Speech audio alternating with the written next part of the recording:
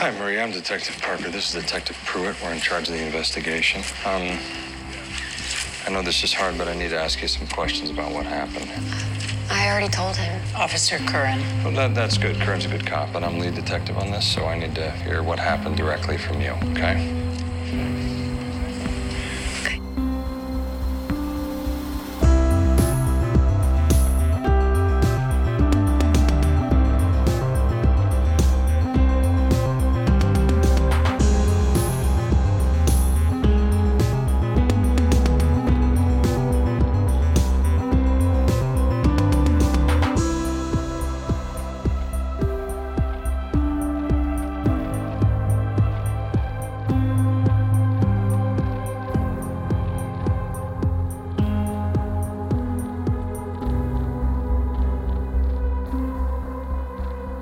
Listening to High Tea with Monsters, Rebel Scum, and Vigilantes. I am your host, Brett Ashley. A couple of housekeeping items to get out of the way. We have our first show correction, and it's a few weeks old. I apologize. It's taken me so long to get around to it. From Dustin Fisher, who is a friend of mine, and Dustin spotted in our episode Golden Globes So White, which was episode 6. So somehow I mangled Keegan-Michael Key's name, and I think I said Michael Keegan Key or something. And as a longtime fan of Key and Peele and virtually every other thing that Keegan-Michael Key has ever done, I don't know what happened. I think because I was recording that episode so late at night, it just sort of reversed itself in my head, but that is shameful.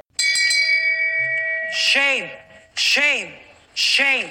And I'm sorry to Keegan-Michael Key, and thank you, Dustin, for pointing out my error. And that's a completed pass to a very wide-open Hingle McCringleberry, the rookie out of Penn State. Nice grab by McCringleberry. You think he's happy? Oh, boy, he is loving it down there. Oh, look at that. Boy, that is something. And, wait, we got a flag there. Well, he got is that for called excessive for, celebration? Yeah.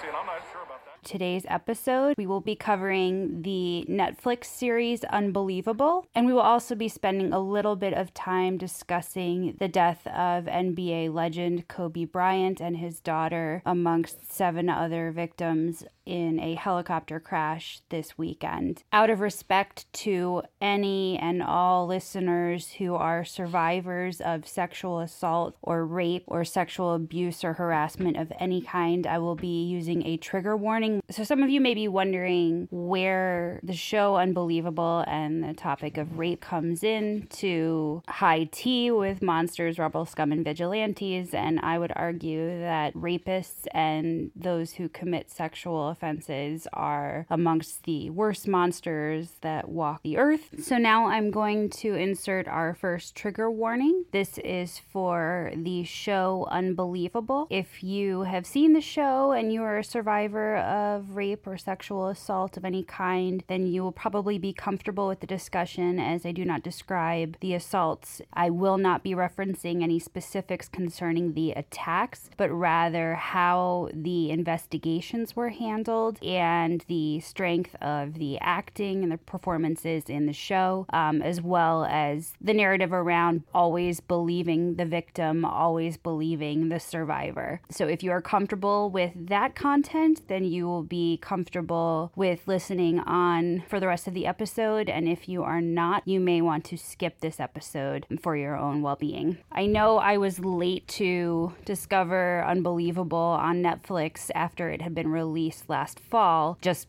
something that had been in my queue of shows to watch, and I had not gotten to it just yet, and I was floored. A very good friend of mine put it well when she said that she loved this show, but it felt weird saying that because it is a show about rape, a show about being victimized and then being further victimized and traumatized by not being believed, largely by male detectives and male police officers, for Marie, the central character of the show. The actress who plays Marie is Kaitlyn Dever, and being put into her shoes for many victims is triggering because we live in a society where this hashtag Me Too movement is new, but being assaulted, being sexually harassed, being victimized, being raped is not new. And there are very few women I know who don't have a Me Too moment in their past, or one that at the time they made themselves be okay with, even though they knew it was wrong in their gut. Many victims don't talk about being victimized, especially if it happened when they were younger, or if it happened at the hands of somebody that they trusted. For me, fortunately, things did not go as far as they might have, but both times I got pushed to the point of discomfort. It was with two separate friends, people who I thought cared for me and who took advantage of me in those situations in a way that I was not comfortable with, and in fact stated that I was not comfortable with.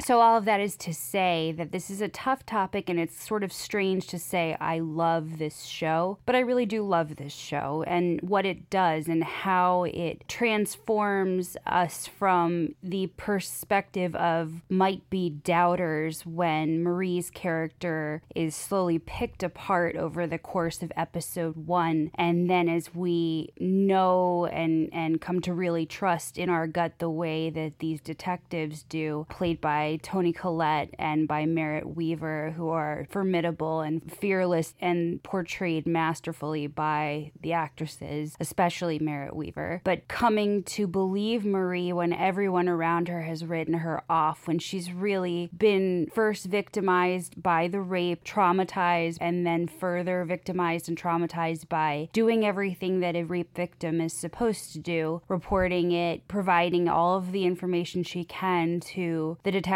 who are investigating her rape, and then being thrust into this situation where they literally tell her they're digging into what sort of person she is and almost forcing her to retract her accusation and writing her off completely as a troublemaker. Okay, I'm gonna cut to the chase. I found some inconsistencies in your statements and those of other witnesses. I don't know anything about that. How about you walk me through it again? Tell me exactly how the assault happened. Again? Maria, I'd like to back up a little and talk about what came before all this. DCFS shared your file with us. Well, why? We wanted to get a clear picture of who you are beyond this assault. As a person, you've been through a lot. You're a real survivor, aren't you?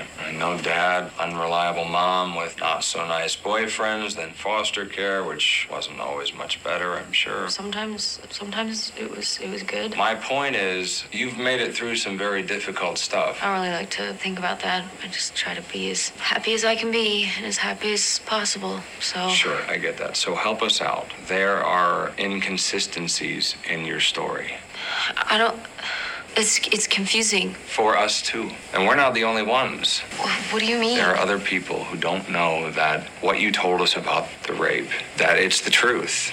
To the point where her foster moms and her counselors and everybody around her ceases to believe her. What sort of person you are when you're a rape victim or a victim of sexual assault or sexual violence doesn't matter, right? We should be focusing on the perpetrator or the assailant. I think the reassuring part of this series is that we know from the moment we meet their characters that Detective Grace Rasmussen, who is Toni Collette's character, and Detective Karen Duvall, who is Merritt Wever's character, are not going to let this go. They're not going to let anything stop them. They're willing to go to any length. They're going to see this through until they have their rapist behind bars. Why don't you tell me where you were on the night of April 22nd? I was at a conference in Albuquerque. Anyone who can confirm that? Only the 300 or so attendees, plus the organizers, plus the video that was uploaded to the lecture I gave. Can I go now? Are we done?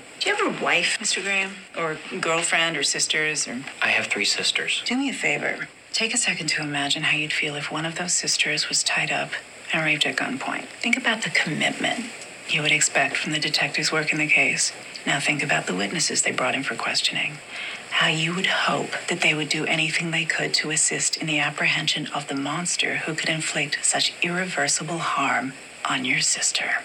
Thank you for your extremely valuable time. It is very satisfying for a woman to see a female-led cast. They're very much in leadership roles in their lives. Detective Duvall, Merritt Weaver's character, is even within her own family. She has 2 daughters with her husband, who is also a police officer, and he works the night shift and she works the day shift. And even in their relationship, you can see that she sort of holds the upper hand. She's given the license to work a case that she's passionate about for as long as she needs to. There's an intense scene where she is with her own staff going over the details of the case for her first rape victim by this serial rapist. She's taking one of her team members to task. Did we get the surveillance footage from the businesses near Amber's apartment yet? Yeah, I sent you the links. How about the lab reports? Not back yet. Why not? I don't know, just what? How long does it take to process a rape kit? That's not a rhetorical question. about a day or so if we request a rush. Did we request a rush? Yes. And it's been 50 hours since our victim left the hospital. No one thought to pick up a phone, call the lab, ask where it is. You know the labs are always late. I'm sure the report's on the way. Oh, really? You're sure? Great. Mia, relax. Everything's right on track. Morris is sure of it. I'm not the enemy, Detective. You don't have to yell at me. I sure shouldn't have to. Look around, Morris. What do you see? A whole lot of human beings, all well-intentioned, but wildly capable of error. And fine, fallibility, I get that. But when we're talking about a violent rapist, a guy who at any minute could break into another woman's house and scar another woman for life, because this is not something people get over, this is something they carry with them forever, like a bullet in the spine. So given that, yeah, I do expect everyone on my team to give me 100% of their effort, 100% of the time. Right, got it. And that means triple checking that the work is done right, the report is thorough, and the lab delivers its results on time. If that seems beyond your capabilities or your field of interest, maybe another team would be a better fit. The labs had a mix-up on their end. They're sending them over now.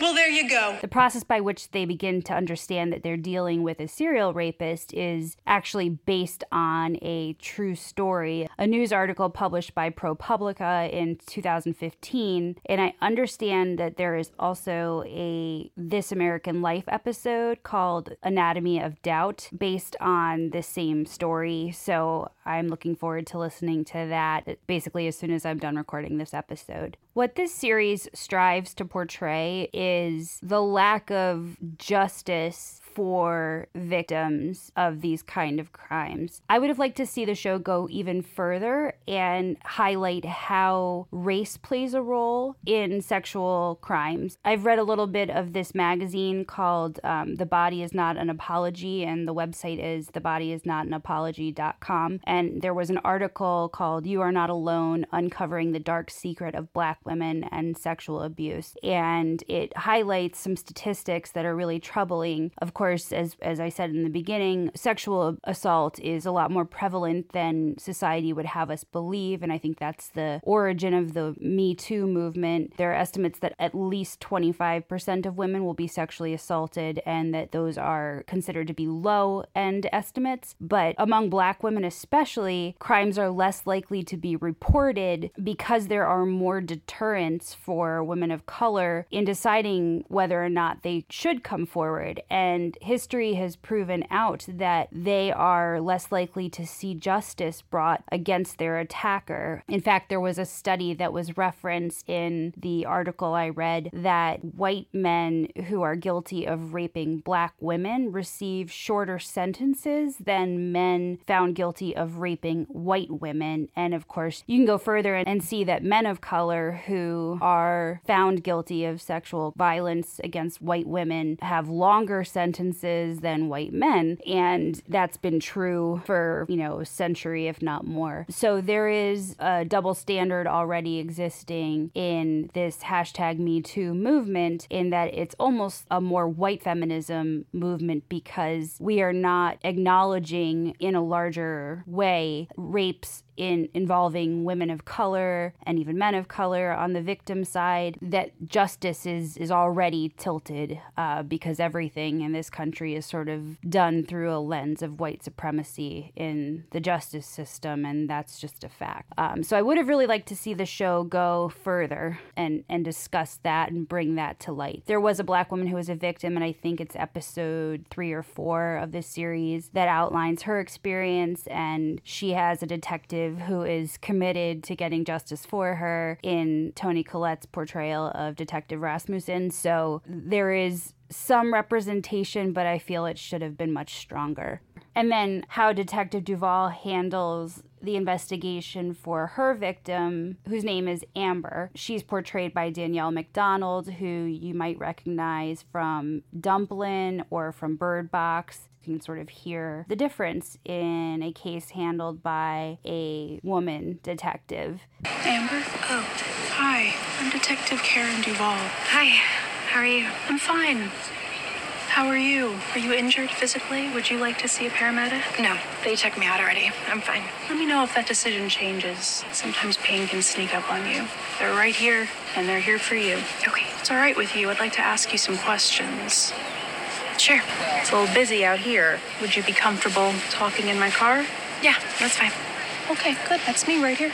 This is a show that you shouldn't miss, whether you're a man or a woman. I think any of us who have been victimized or haven't been victimized can take something from this show. That said, appreciating that this might be triggering and traumatic for those who have been victimized, but without spoiling the show, the outcome at the end is very satisfying for the victims, and was just, again, really impressed by this strong female cast. Diving into the actress Merritt Wever a little bit more, because I had been so familiar with Toni Collette's work, but less familiar with Merritt Wever. I have just started watching Nurse Jackie, which she won an Emmy for in 2013, and she is fantastic in that show as well. It's a very different role for her, but I'm very much enjoying watching that. And interestingly enough, if you go back and watch the video of her Emmy speech in 2013, it's only 18 words long. It's hilarious, so you should watch the video of that. And then in 2017, she won for another Netflix show called Godless. You might also recognize her from some supporting roles. She was briefly on The Walking Dead, and then she's in Marriage Story. One thing that is interesting is that she's also always been candid about the fact that she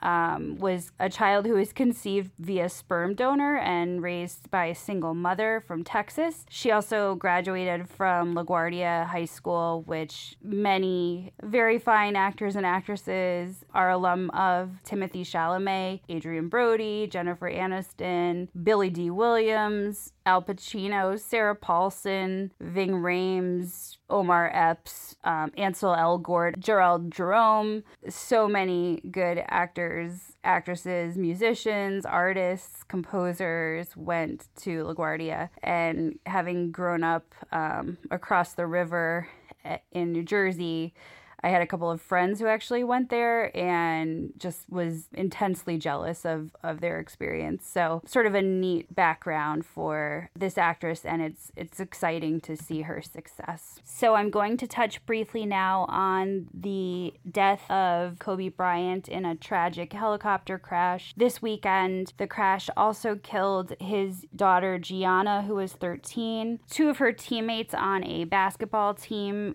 for a sports academy that Kobe Bryant owned that was focused on developing female athletes were also killed. Alyssa Altobelli and Peyton Chester died, as well as John Altobelli, who is the father of Alyssa, and his wife Carrie also died in the crash. Peyton Chester, her mother Sarah Chester, died in the crash, as well as the pilot. The girls' basketball coach Christina Mauser was also killed. She was, I believe, a mother of 3 or 4 children. On its own, this being a tragedy that impacted 5 families and included the loss of life of 3 promising young children just doing what children do is tragic. And I think regardless of whether there was a celebrity involved or not, this would have been a tragic episode. This is a complicated issue for many, especially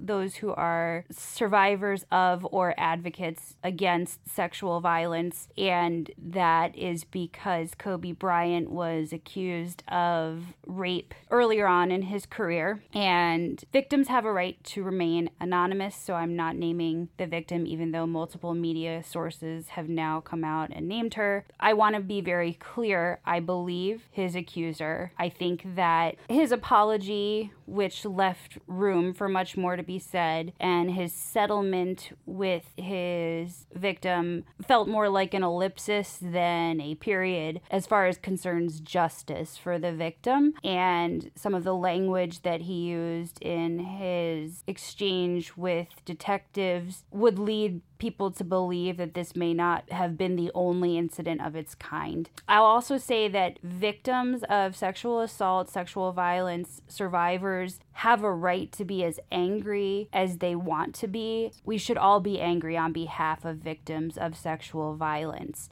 The issue at hand is how almost gleeful so many people were on social media within minutes of learning of Kobe Bryant's death. And while the wreckage was still smoldering, while families were still being notified, I saw one woman even commented, "Oh, this is karma for what he did." And again, I don't have a right to speak on behalf of all women, of victims, of anyone who has survived any sort of sexual assault. My experiences were very low on the spectrum of severity and violence, so I feel not equipped to speak on behalf of anybody in this case. But I do think that it's okay to have complicated and confusing feelings on how Kobe Bryant is remembered. While that's one issue, I think we also need to be sincere in how race plays a role in this, because being a Black celebrity or a Black athlete who commits a crime, whether it's sexual assault or a violent crime, just thinking of Michael Vick and the abuse of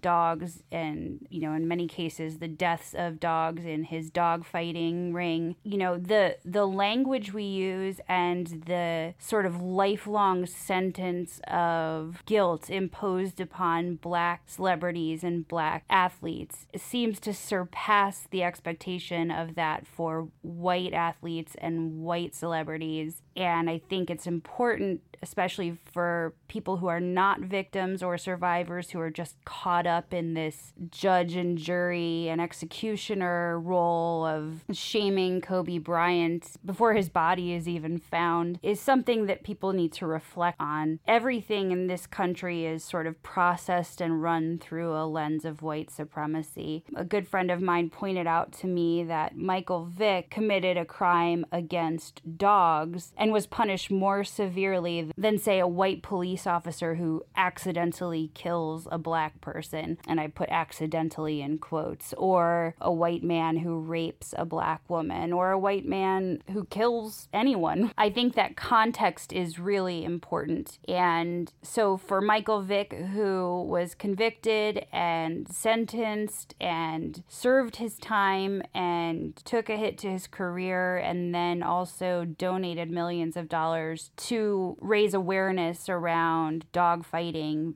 and the brutality of it, and in the hopes of putting an end to it, is still receiving the vitriol of so many people who are silent when Black people, Black children, Black adults are victimized. And what that says to our fellow Americans who are of color on the importance, the value of their lives. Seeing that Kobe Bryant should be memorialized first with the caveat of this is a man who sexually assaulted somebody, and not this is a loving father who died alongside his 13-year-old in a terrible, tragic way. And without knowing the details, we can't conceive of how horrible it must have been to be in that accident. For the families who have lost children and parents, brothers, sisters, husbands, wives, it's unbelievably tragic. And now, because there are people fanning the flames of rage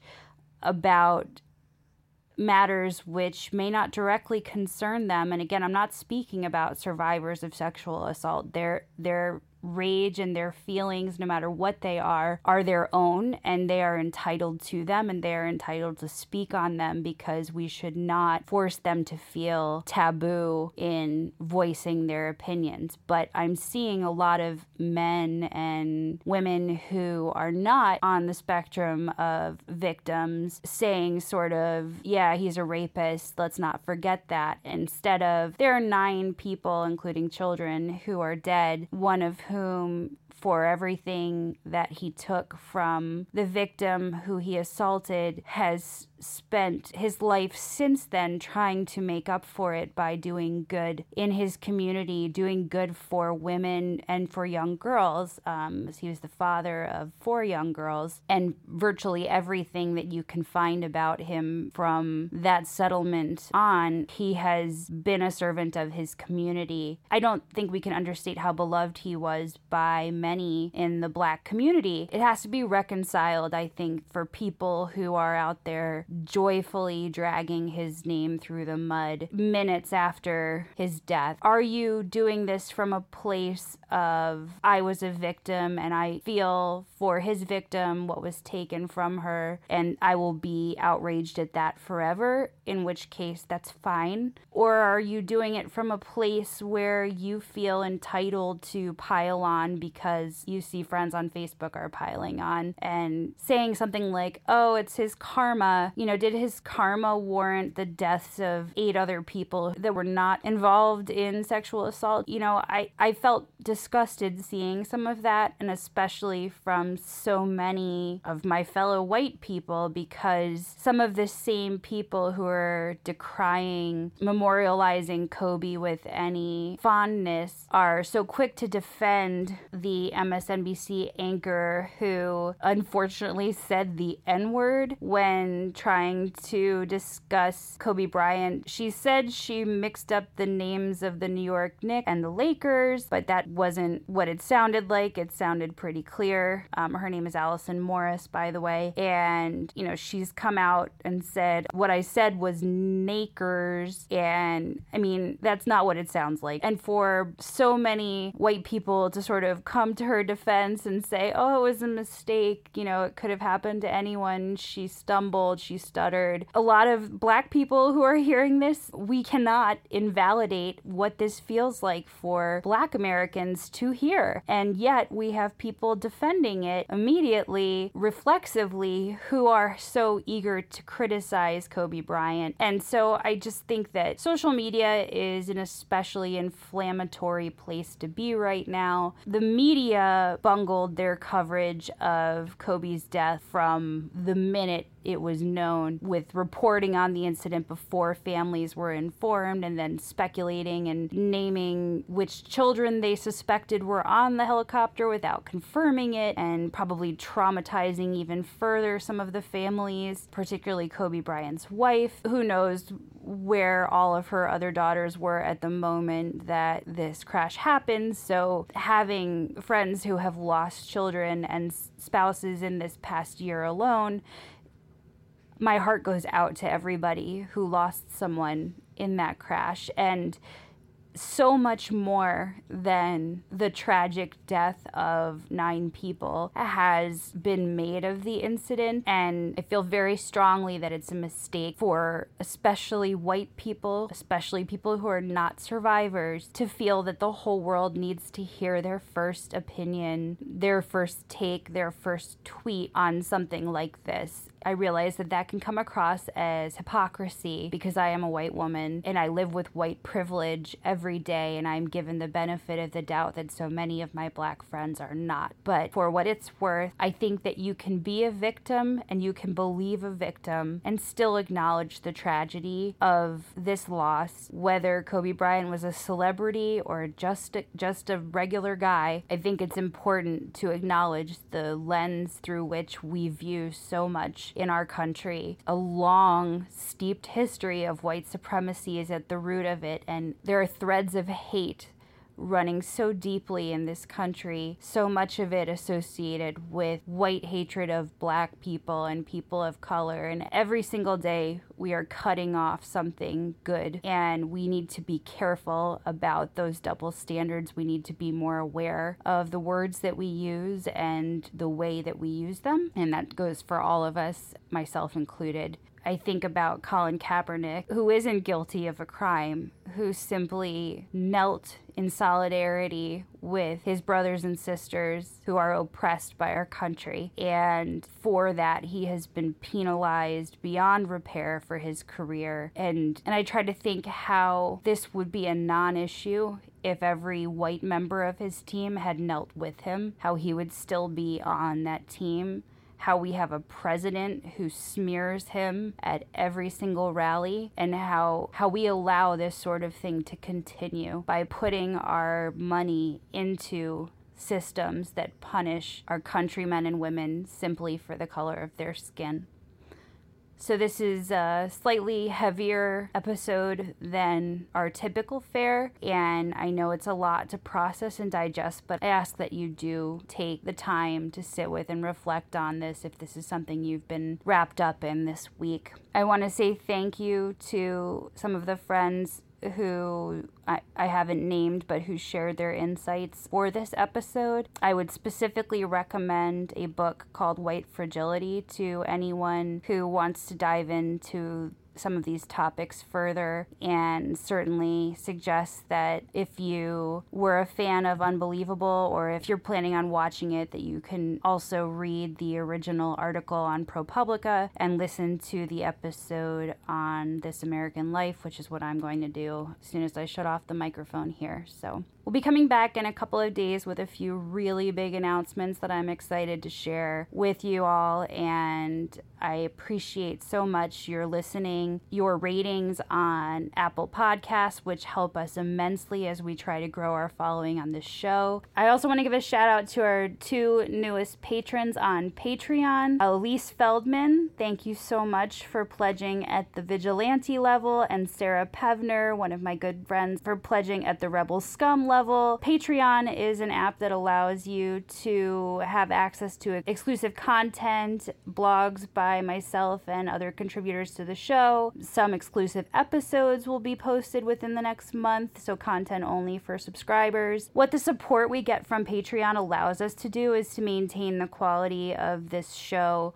access to sources for content, access to the software and the equipment that we record the show with, and other things that are key to researching and writing and running a show of this quality. So if you are feeling so inclined to provide your support as well, you can do it at the $1 a month level, $2 a month level, $3 or $5 or $10 a month level, and I will give you a shout out on the show. You'll receive free show merchandise and other benefits immediately upon subscribing. We so appreciate that level of support. So thank you again, and until next time, pinkies up.